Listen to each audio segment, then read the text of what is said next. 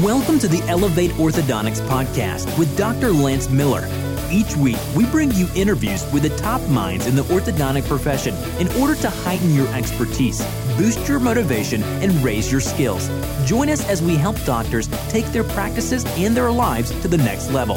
And now, here's your host, Dr. Lance Miller.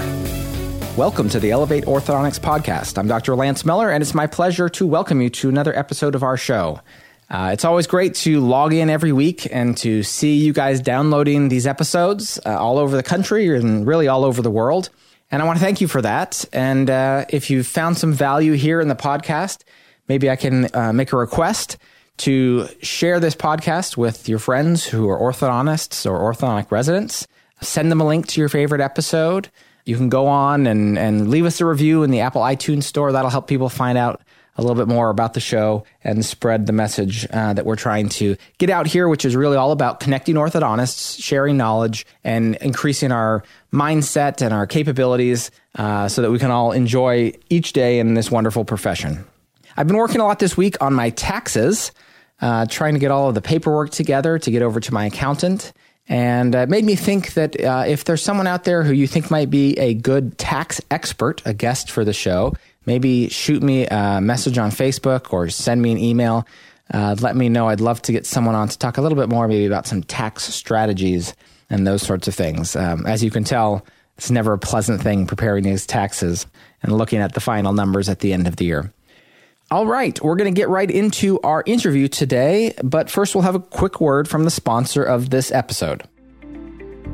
Hi, this is Chris Benson with Benson Copeland Associates. We're excited to, for the second year, sponsor Elevate Orthodontic Podcast. We were fortunate enough to be invited by Lance to do an early podcast when he was just getting started. We hope to do others down the road, but I think what he's providing, the specialty, is unparalleled. Benson Copeland is a proud sponsor. We do basically four things for orthodontists. We help you with any change of ownership, whether you're a new and younger doctor, we can represent your interest in a deal. We can help you find a job. If you are looking for a partner or wanting to sell your practice, we can value your practice and structure that transition. We also have a full-time recruiting team here that can help both buyers and sellers. And lastly, we have a newsletter that we publish 4 times a year. So whether you're on the front end of your career or the back end, we hope to provide you with great information about the business aspects of running a successful practice. Way to go, Lance. We're really excited about what you're doing. Thanks for inviting us to sponsor you, and enjoy this podcast. Dr. Brandon Comella holds a Bachelor of Science and Master's of Science in Mechanical Engineering from the Rochester Institute of Technology. He obtained his DDS degree as well as his orthodontic training from the State University of New York at Buffalo. He began his career as a dental lab technician for the U.S. Air Force and later owned his own dental laboratory throughout engineering and dental school. In 2005, Dr. Comella opened his own private practice in Rochester, New York. Comella Orthodontics has grown to be one of the top orthodontic practices in the country. Dr. Comella is a nationally recognized speaker and expert in lingual appliances. He's taught lingual technique all over the world using 3M Incognito and AO Harmony systems. Dr. Comella is an extensive traveler and avid adventure seeker. He loves anything with a level of risk that will push him outside his comfort zone. Among other hobbies, he enjoys scuba diving and car racing. He's extremely down to earth and passionate about life and orthodontics. Dr. Comella, welcome to the Elevate Orthodontics podcast. No, thank you very much, Lance. It's such a pleasure to be here. We're excited to have you on the show. So after that introduction, I have to ask, any big trips coming up here in 2019? Well, actually, the next one coming up is going to be a really simple one, Puerto Vallarta. It's a very nice, easy get to place, and it's one of my tops to go to on a short weekend. Awesome. I'm sure that's good to get out of the Rochester, New York winter. Are you guys getting some polar vortex this week up there? I think tomorrow they're expecting some wind chill of like minus 25 degrees. So it's going to be a brutal day. So yeah. Up here in the north, well, that's kind of how it goes. But do you do any winter sports? I do. I love to ski. That's one of the favorite things that you can do that's pretty close to around here too. It's 45 minutes away. You're at a ski slope and it's a ton of fun. That's, one of the benefits of upstate New York is the topography is fantastic. Yeah. It's a beautiful area, and it sounds like that's where you grew up. Tell us a little bit about kind of how you decided to become an orthodontist and how you decided to open up in the area where you're from. Yeah. After high school, I really had no idea what I wanted to do to really go to college with 100% focus. So I said, you know what, I'm going to do the Air Force. I love flying airplanes. So I got my license when I was in the Air Force as a private pilot, but they trained me as a dental lab tech. So I had the opportunity to meet other dentists along the way and learn what it was working with dental materials. And I developed quite a passion for it. And I like growing in that area and becoming better and better at creating crowns and working with porcelain and composite. And I said, you know what, this is a pretty darn neat career. So, during those Air Force years, in the evening, I did go to school and studied mainly focused on mathematics. And at one point, I thought maybe I'd do a PhD in mathematics or something because I really got into it. It just clicked with me at that point. But when you got up to a certain point in math, it became a little abstract. It was applied mathematics that I really loved most, so engineering. So I went to engineering school afterwards at Rochester Institute of Technology, which was a very influential place. And it just somehow, at that point, I was a little bit older. I was a little more interested in learning, and I learned how to learn. And once I got excited about learning, it just opened up so many opportunities. And I got influenced by several orthodontists, one local in Rochester and one when I was in the Air Force, who whispered in my ear, by the way. He says, orthodontics is the best kept secret in all of medicine and dentistry. And I somehow remembered that. And as I was going through engineering school, I thought, I'm now finishing with my master's in mechanical engineering. What do I do next? Do I do a PhD in, say, biomedical engineering, or do I go to dental school? So I applied to both, and I interviewed at Tulane University, Johns Hopkins, and Duke, and I also interviewed for dental school at University of Buffalo. And the way I said, it's going to be a sign. Whoever accepts me first is where I'm going to go. And I got the call from University of Buffalo, and I got accepted into dental school. And it was just an amazing experience all throughout. And what was kind of unique to my experience through dental school, since I had the lab stuff behind me, I really didn't have to focus too much on that basement work where you're actually waxing up crowns and practicing for the practicals. So I spent a lot more time, studying and moving on. But I also worked on my PhD in mechanical engineering. And so I got a little bit of taste in both and did research in both. And it just kind of evolved into orthodontics was the ideal blend of mechanical engineering and dentistry. And it fits my personality perfectly because I don't have the ability to focus on one thing for a long period of time. So it all kind of worked out. And, when I was done with I got accepted in Buffalo as well. I got matched there. I was kind of hoping for someplace different, but it didn't work out that way. But that's the life, you never can plan on it. But I really enjoyed it. I thought the program was great. It allowed a lot of freedom to grow and learn a lot outside the program as well. They let us visit a lot of other programs and other lectures around the country. So it did foster some really great, unique growth. And Rochester's my hometown. And since I own a dental lab here, I thought it would probably be an easy place to start a practice. And it certainly was. And I absolutely love being around my family. So I couldn't imagine practicing anywhere else. And despite what you feel or what you think, Rochester's actually a great place to live. No, I believe that. I think that's a beautiful area of the country. So tell us a little bit about the decision to open up a practice, versus, I guess, it sounds like you wanted to be in your hometown. Was that just kind of the opportunity that was there? If you wanted, you had to kind of make it yourself? A great question, Lance. I started in Buffalo. There was an orthodontist in the program that, had a retiring doctor, and he asked if I would go in as an associate, and I did for a year. And I realized, I have a very unique way of looking at things, as we all do. We want to practice the way we want to practice, and we start to see some of the problems with the technique that they may be using.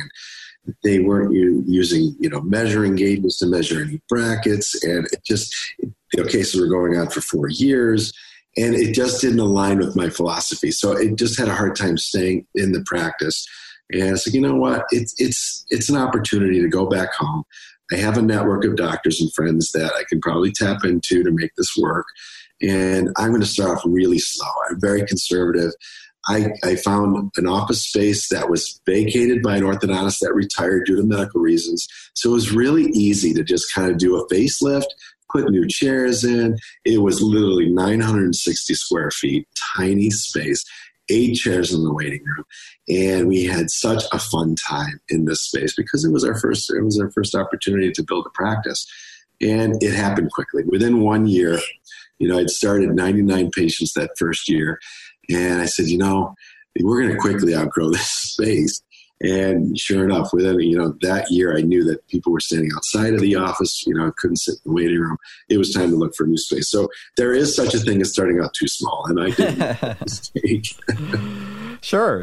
That's always fun to kind of hear these stories and kind of to reflect back on some of those origin times. I think most of our listeners will probably recognize you, or maybe they've heard you speak on the topic of lingual orthodontics, which I know you've been involved with heavily. What drew you to that? We've heard a little bit about mechanical engineering. Maybe that's part of it. But how did you decide to make that a focus of yours? And I guess I'm also a little bit curious what role that plays in your practice today.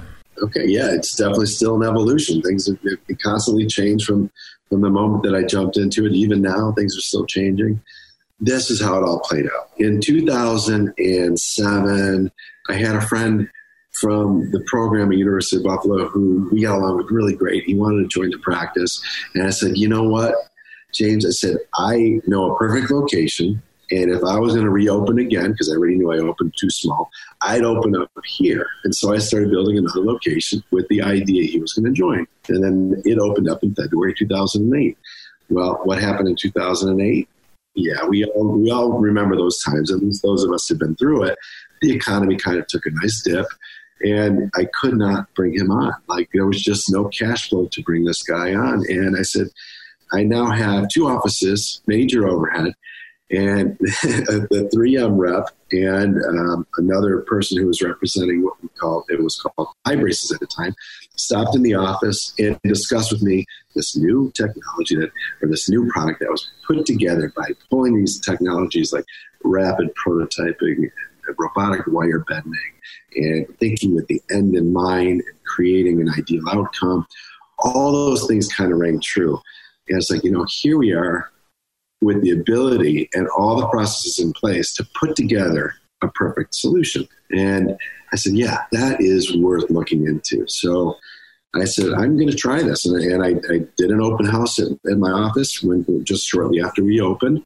And I had this iBraces mapped out all over the place. And I had interest from all these people to send their patients, people who typically wouldn't seek out treatment. That's who you're going for. I would never do braces, or my case is too difficult for aligners. And aligners at the time weren't really that promising. So it really did open up a big market. I started 80 cases in 2008 of iBraces. Wow. In Rochester, New York, mind you. So that was the thing. It's like, who's this guy in Rochester, New York, starting this volume of patients? The question was, how is he going to finish all these cases? Really should have been the more correct because halfway through it, I realized, oh my gosh, I know nothing about lingual, and I'm going to have to learn it out pretty quickly.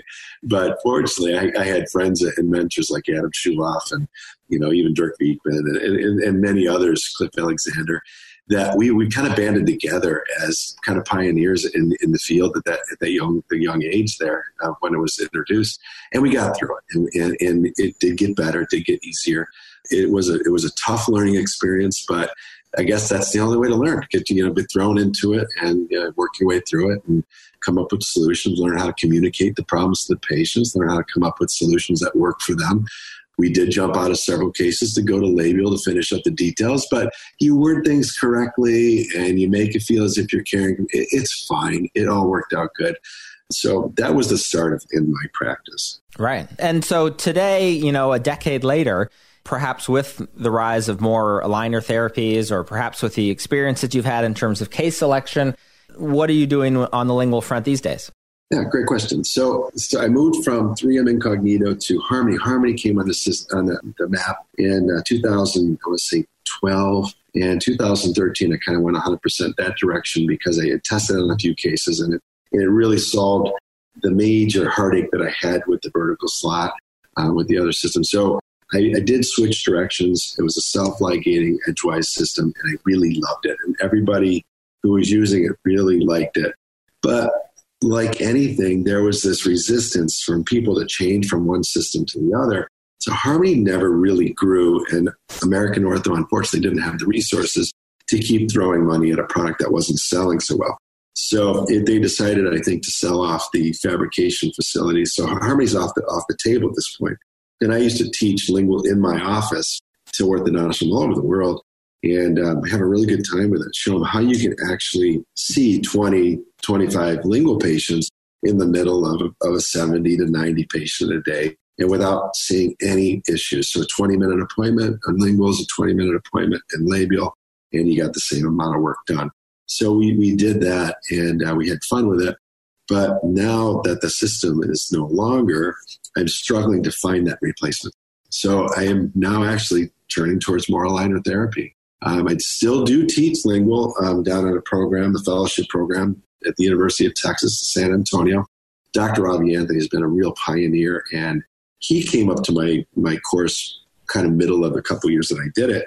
I didn't realize he was thinking about creating a course, but he did, and he invited me to come down there and teach. So I still go down there and teach basic lingual technique, and it still has a place. But I'm trying to find the system that's going to work best right now. So I don't want to comment on which systems I'm using, but stay tuned, and I'll probably have some opinions sooner than later. But in the meantime, I've gotten a lot more comfortable with aligners. And with this whole digital push in office, I think there's a lot of excitement there. So things are constantly changing. Yeah, and I think that is true. And as we see things change, the people that have the more tools to address them seem to thrive in any market, whether it's a downturn in 2008, whether it's a rise of aligner therapy.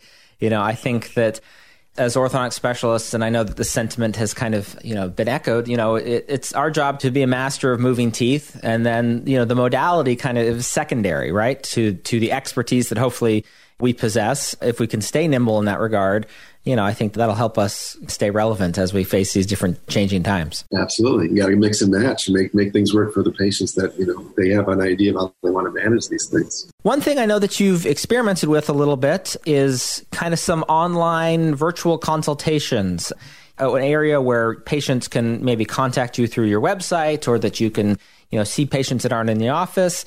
I think that's something that maybe some orthodontists have either dabbled with, or, at least had this idea kind of float through their mind at one point or another. But it sounds like you've actually tried it. Tell us a little bit about, what you're doing with that. So we call it virtual orthodontics. And it started out with just an idea. It was an idea from, my treatment coordinator's husband is an engineer, software engineer, and he and I really hit it off well. And when I kind of at a St. Patty's Day party, revealed the idea that I might want to do this virtual experience for patients where, they can upload their photos, they can take pictures with their phones nowadays. What if we had a portal they can upload them to, and we could look at them, come up with a treatment plan, and offer them some financing options, and then schedule this virtual interaction where they can do this from home or work, and let's just see how this works out. So he was really pumped about it. So we created a small company with a software engineer himself and me, and I was kind of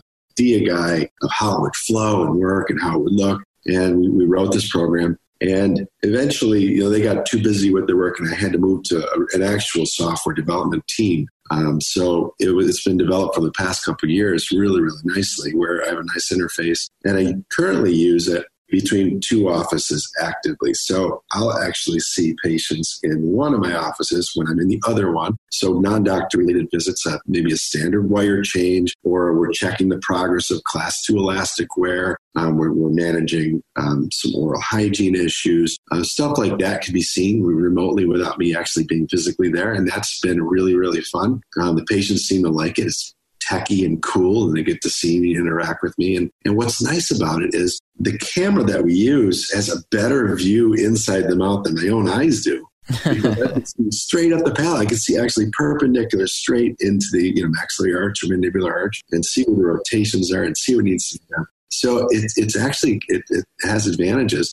But back to the consultation component, we've only used it a couple times for consultation. I still think that people like to feel and come in and experience what it is like in an orthodontic office at this point. But at least the tool set's there in the program there where we can use it in a virtual consult if people want to. But there's other opportunities that we've kind of taken advantage of, like it's virtual screening. We'll have dental offices upload a picture that they might snap with their intraoral cameras or their own smartphones and, do a digital referral. So we've kind of beefed the program up to be kind of a virtual doctor network related scenario. So it has a lot of good opportunity. And I just need a good leader, someone young like yourself, to take Not me. Yeah, you have your hands busy with a lot of other. But anyone listening to this that has a lot of energy that would like to take it to the next level, I'm open-minded. I'll show you all of it and how it works. I have a couple of orthodontists actually using it as well. Okay, great. And I really like the opportunity, like you say, for interacting with other professionals, because that's always such a challenge to do that, effectively, and where it doesn't eat up too much of your time or energy to do. So I think that's a really neat thing that you're involved with. One of the things that I was really excited about having you on the podcast to talk a little bit about is this concept of balancing our work and our outside of work time. I think I've read some posts that you've put in some of the Facebook groups, about this topic. And I think this is an area where I don't think this is like the default setting to have balance as orthodontists. I think we're very type A, we're very driven. But what advice, I guess, would you have for someone who's perhaps at the beginning of their career, maybe they've gone their whole life with this just kind of drive to push forward? Give us, perhaps younger orthodontists, a little preview as to kind of, where that road leads and how to navigate that a little bit more successfully. That's a great question. You're so right. We, Lance, as orthodontists, we really we're working at the top of the game, and we've been drivers and leaders and achievers all along. And don't think when you're done with orthodontic residency, that's going to stop. That personality traits in you, and you have the ability to achieve really great things. And you don't realize it. You have doubts in yourself, and maybe fears and anxieties, and those are holding you back. But guess what? You're still driving through it. You're navigating. You're creating a world for yourself, and that world becomes possible and real. And when you do it and you're doing it well and you love what you do and people are talking about what you do and they're showing their friends what you do, you don't realize how quickly that can grow. And I found myself growing leaps and bounds in the beginning. And like everybody, it's easy to grow a 1-year practice 100%, right? It's not so easy to grow a 10-year practice 100%. So you're going to grow your practice really significant amounts in the beginning. And then I reached a point where I couldn't get past this production level for two consecutive years. And I said, you know what? I'm not going to just keep going the same cycle. I brought a consultant in, and Sharash was her name. She kind of tuned the systems and created a production calendar. And she came up with the notion that you have to schedule each day with a certain amount of production in it. And if you don't know what that number is, it's a very easy number to calculate. Just maybe go through your lead production and look at how many days you actually work, and give you some idea of what average daily production you did, and come up with a map for yourself. And maybe you map that out for a quarter. Maybe you do it in a quarterly fashion. Quarter ones are usually a great quarter. Quarter two drops down a little bit. Quarter three for us goes back up. Quarter four goes down a little bit. But you can use this information and really forecast what you want to produce and plan it and work it. So the idea of a production calendar and sticking to production goals is really paramount to freedom. And I didn't realize this until we kept growing and growing and growing. And you would see days like Martin Luther King Monday, you would do 7 starts. And you would kill yourself doing 7 starts, but you'd put 30,000 on the books and you're all excited. Everybody's excited. You've exceeded the daily goal. But you really should even it out, and even it out so that each day is as productive as you've actually planned. Do your 12%, 20% growth, whatever your plan is for that annual calendar, and build it in and meet those goals and do what needs to be done to get those goals met. But I guess this is the take-home message. You really are going to meet them if you're working on them. And you're going to get to a point, at least this is what happened to me, where you've exceeded your ability to enjoy that. You go to work, you're anxious because you're working so much, you're juggling so much, the staff's having difficulty keeping up. There's just a lot of angst and you don't understand why. And it's really because it's just morality's down. It just doesn't feel right.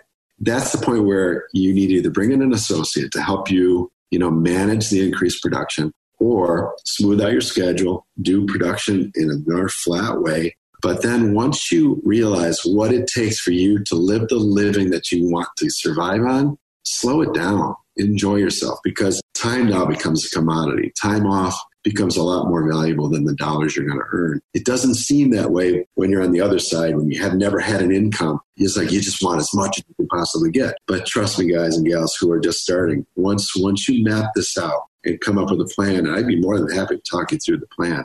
Once you map it out and achieve those goals, slowing down to enjoy your life is really the best advice I can get, because I go to work typically, not every day, typically very happy, very rested, content. I'll work 2, sometimes 3 days a week, and I'll have the associate work the others. And it's a really nice place to be. You get to really enjoy the fruit of your labor. And you'll start to realize that the things that you thought were going to make you happy, the cars and the houses and the vacations, really are not drivers like you thought they would be. And so you can lighten up on the material stuff and really enjoy your family time and stuff like that. So I think just taking a deep breath and mapping out what's going to work for you and getting a consulting team in place so that you're managing expenses and taxes and all that stuff properly so that you aren't wasting time. What I love about what you're saying here is this is kind of like taking it easy for someone who's still kind of type A, right? Like you're scaling back, but you're doing it with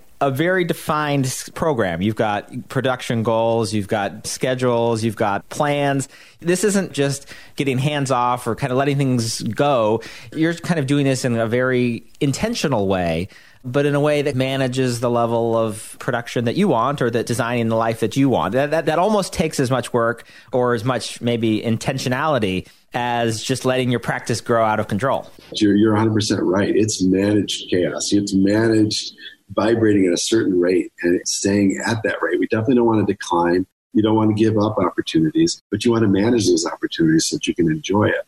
Yeah, I think for me, where I'm at, I'm probably in our practice recently, we've definitely scaled back our days worked. We've tried to continue to grow our production. I think we've gained a lot of it through efficiencies, but I think we are starting to reach a limit where, I'm starting to ask myself questions about, what exactly I want the next 10 years of my practice to look like, because the first 10 years were certainly pretty pedal to the metal. So I think that's great. You mentioned, bringing in outside help and having someone else take a look at your practice.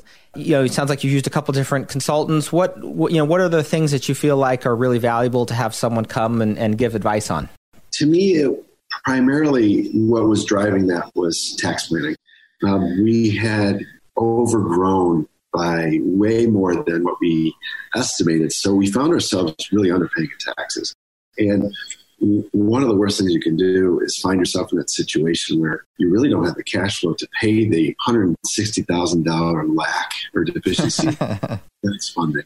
Like, when I got that bill, $160,000, I'm like, where's this money coming from? I don't have that sitting in a bank anywhere. That's just the cost of operations, the cost of growing and marketing and all that stuff. So you don't want to find yourself in this situation. That was a scary place to be. But with good consultants, financial consultants, they can really map that stuff out so that you're funding your retirement and you're funding the practice and the 401ks. And you know that you're operating your staff salaries in that 18 to 22% range, and your clinical supplies are in the 6 to 9% range, and your lab fees are this and that. So you really, every single month, I have a phone call with this group and we review all those expenses relative to the profit and loss sheet and income. And we tweak things. We talk about manpower increase or decrease when it's time to hire somebody new. So you're really managing by the numbers. Once you get to the point where you're very comfortable just running these reports and putting in an Excel spreadsheet, it trickles down to your retirement date pretty obviously. And so it's like, if you start 8 more patients a month, you can retire 3 years earlier. Like this is how it actually works. So, and you say, well, how am I going to get 8 more patients a month? Well, we're going to do some marketing. We're going to start taking offices out and do what you got to do. So managing by the numbers for certain. But like I said, bring on help, bring in an associate when you get to the point where you can't manage it all on your own. And I think that, what I'm hearing is that you've done a good job of really asking yourself, what the point of all of this is, or, defining that why for your practice and for your life, instead of just kind of blindly charging ahead, trying to do this with some thought and some foresight in terms of, what it is that you really want out of it. Because I think, most of the time, obviously, in orthodontic circles, success is defined by how many starts per year or what production per year. It's a top line number. And I think that we can have as a goal, what are we getting from the practice? I've had a couple of people on the podcast talking about this, but what is it that we want to get from it? And maybe that's not the same as someone else. And maybe that means that, we're not having the bragging rights that the orthodontic meetings but if it's what we want and we're getting from the practice rather than just serving this goal that someone has put upon us, that's something that everyone kind of has to define. Something I've tried to do for the podcast is let people feel empowered to really make these decisions for themselves. Yeah, absolutely. Everybody's going to be different with that one. And to me, experiencing things, cultures, people, being around people, and learning outside of everything we've been taught here in America and seeing the world in a very natural place, I think that's it for me, honestly. One more thing on this topic, and I know I've got a couple of marketing questions for you because you've got some good ideas for us. I know you've given a course talking a little bit about the operations of a practice and systematically looking at, what's going on in your practice. And that if we kind of have a little bit of a game plan and a little bit of, a system for how that works, we can kind of be revisiting some of these topics over and over that kind of constantly need to be addressed. What are some operational tips that you can give people in their practices? Well, it's easy to go to meetings and get excited about, what the companies are showing us. And maybe some new branding opportunity or website or some social SEO optimization or some communication system that you might want to implement in your office. But you really can't tackle all that at the same time. So the way I look at it is, we have many years of this practice, and you got to slowly get around the track, get around the racetrack and tackle one turn or set of turns at a time until you have tackled each of these over a certain number of years. For instance, this year I'm going to be tackling my website. It's on the time to redo it. And, last year I implemented 3D printing and implementing some of that stuff. And so we'll continue with the 3D printing modes. And then next time might be, it's time to sprucing up the decor in the office. We might need new carpeting or a new logo. So creating the feeling and the environment, office systems, technology. So these are all different things that you could tackle, but you have to tackle it in a really kind of systematic way, like you said. And every year you can't tackle them all. So focus on one turn at a time, focus on a certain simple set of things and be good at that. Like tackle that turn and master it. And you'll find yourself just continually improving. Continual improvement is kind of the model of our practice. Let's always keep getting better.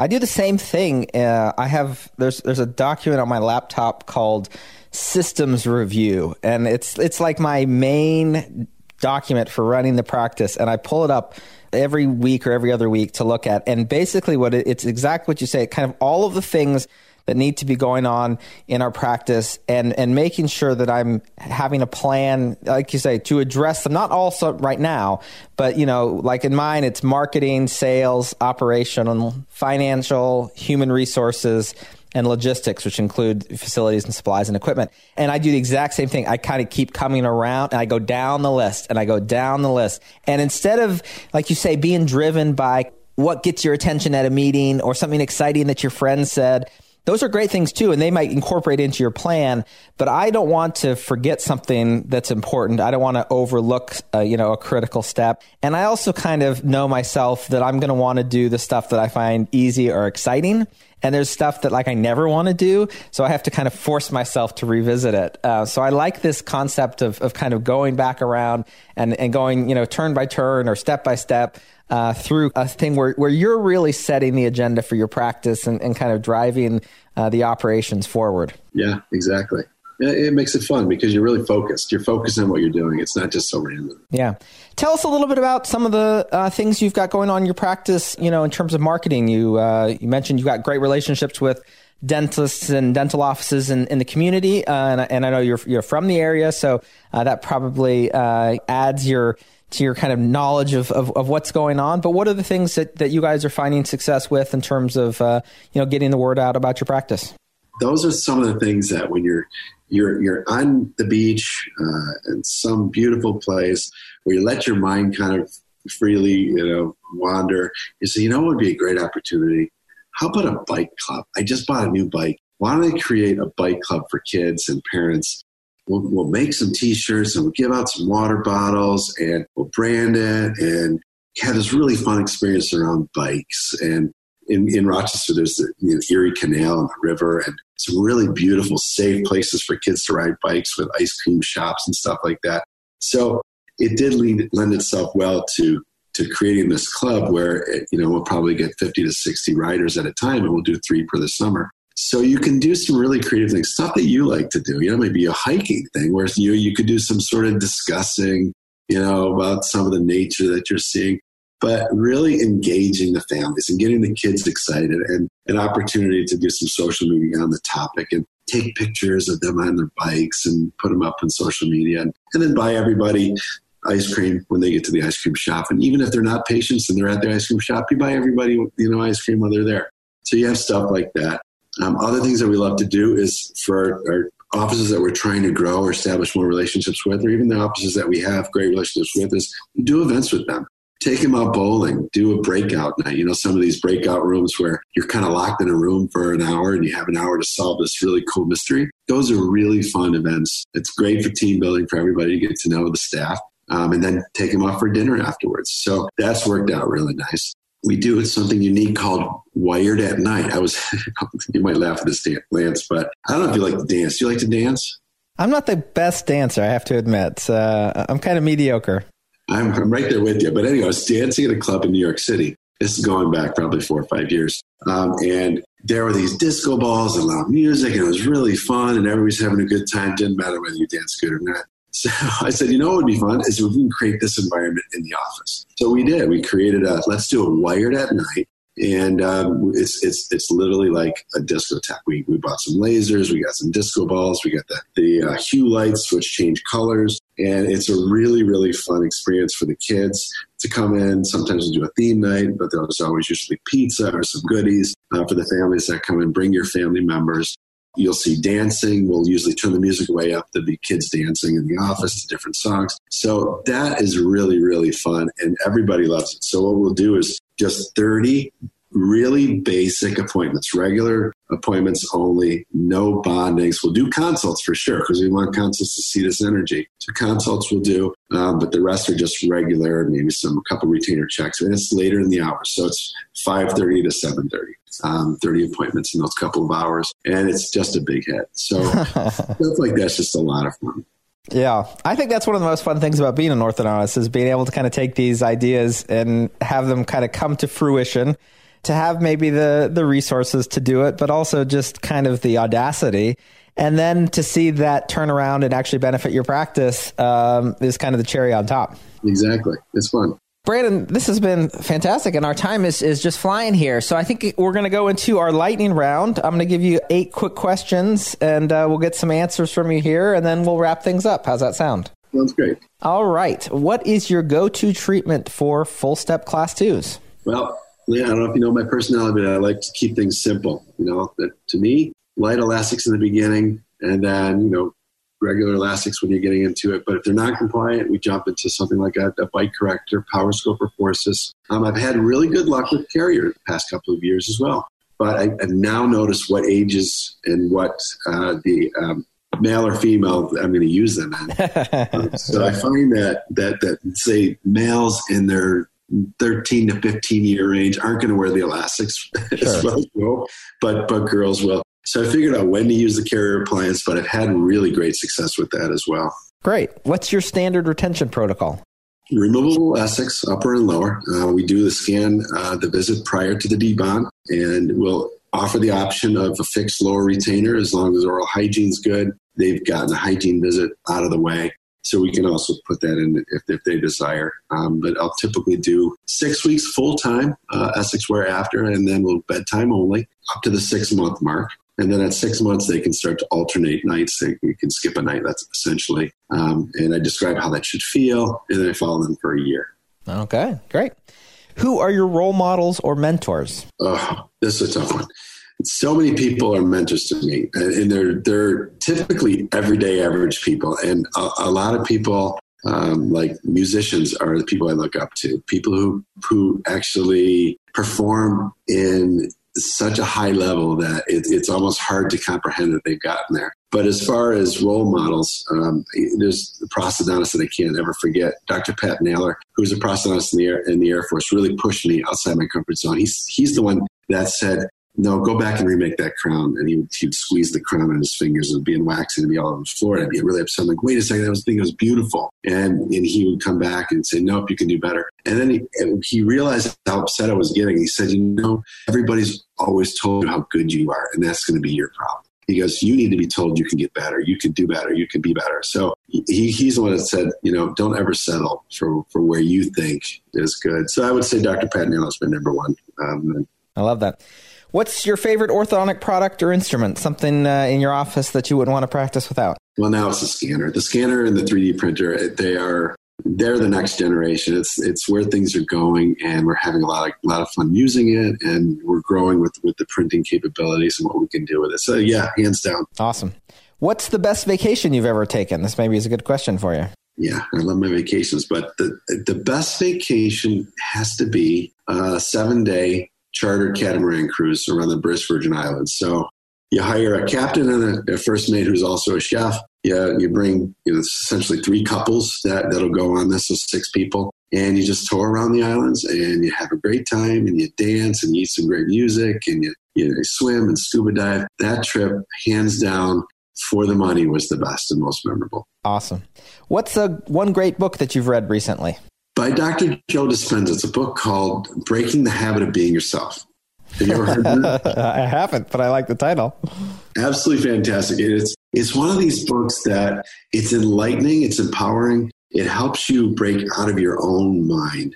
We're so programmed. 95% of our effort to today is autonomous. We don't even have to think about it. It just happens. So we're only 5% conscious. And so this book really helps you. How do you get more conscious about what we're doing? And how can you reprogram some of those programs that are built in so that you can better enjoy your life? So yeah, I definitely recommend that. I keep listening to it over and over in the car because it's easy to listen to. Awesome. I'll have to check that one out. What bracket system are you currently using for your fixed appliance cases? Currently, I've used them all, and it's like I said, it's an evolution. Every now and again, you might go through your treatment modalities and try and change things up. And I've done the self-ligating route, and now I'm back to twin brackets, and I'm using typically American Orthodontics Radiance and MiniMaster for labial cases, for sure. Awesome. And what's one area of orthodontics that you'd like to learn more about in 2019? I'm still going to continue to learn on the digital workflow. That's the area that needs improvement. A lot of it, not only in our office, but entirely in the whole industry. And it's just improving so rapidly. I think my eyes will be focused on this for the next couple of years. Brandon, thank you so much for your time. This has been fantastic. If people want to get a hold of you, I know you've got an upcoming course. If people want to see you speak, maybe tell us a little bit more about that and maybe some good contact information for you. If you want to get a hold of me, simplest email, Dr. Comella, Comella, COMELLA @gmail.com. You can always call the office as well. The course is going to be in Vegas at the racetrack there. So if you want to get into a nice Ferrari or Lamborghini, I'll teach you how to drive it. And they'll have some instructors there as well. But we're going to have a day and a half on the track and only half a day of me, bantering. So it's going to be a 2-day course, only 3 hours or 4 hours of me talking, but the rest could be driving. And that's sponsored by American Orthodontics. You can find that on their website. And that's March 22nd, 23rd, 24th, somewhere in that area. Awesome. That sounds like a blast. That sounds really cool. Excellent. Well, again, thank you so much. This has been fantastic, and I really appreciate it, and look forward to talking to you again soon. Thanks for doing this, Lance. You're a pioneer in this industry, and I appreciate all you're doing. Thank you for listening to the Elevate Orthodontics podcast. For more episodes, subscribe on iTunes or visit our website at elevateorthopodcast.com. Tune in next week for another great episode.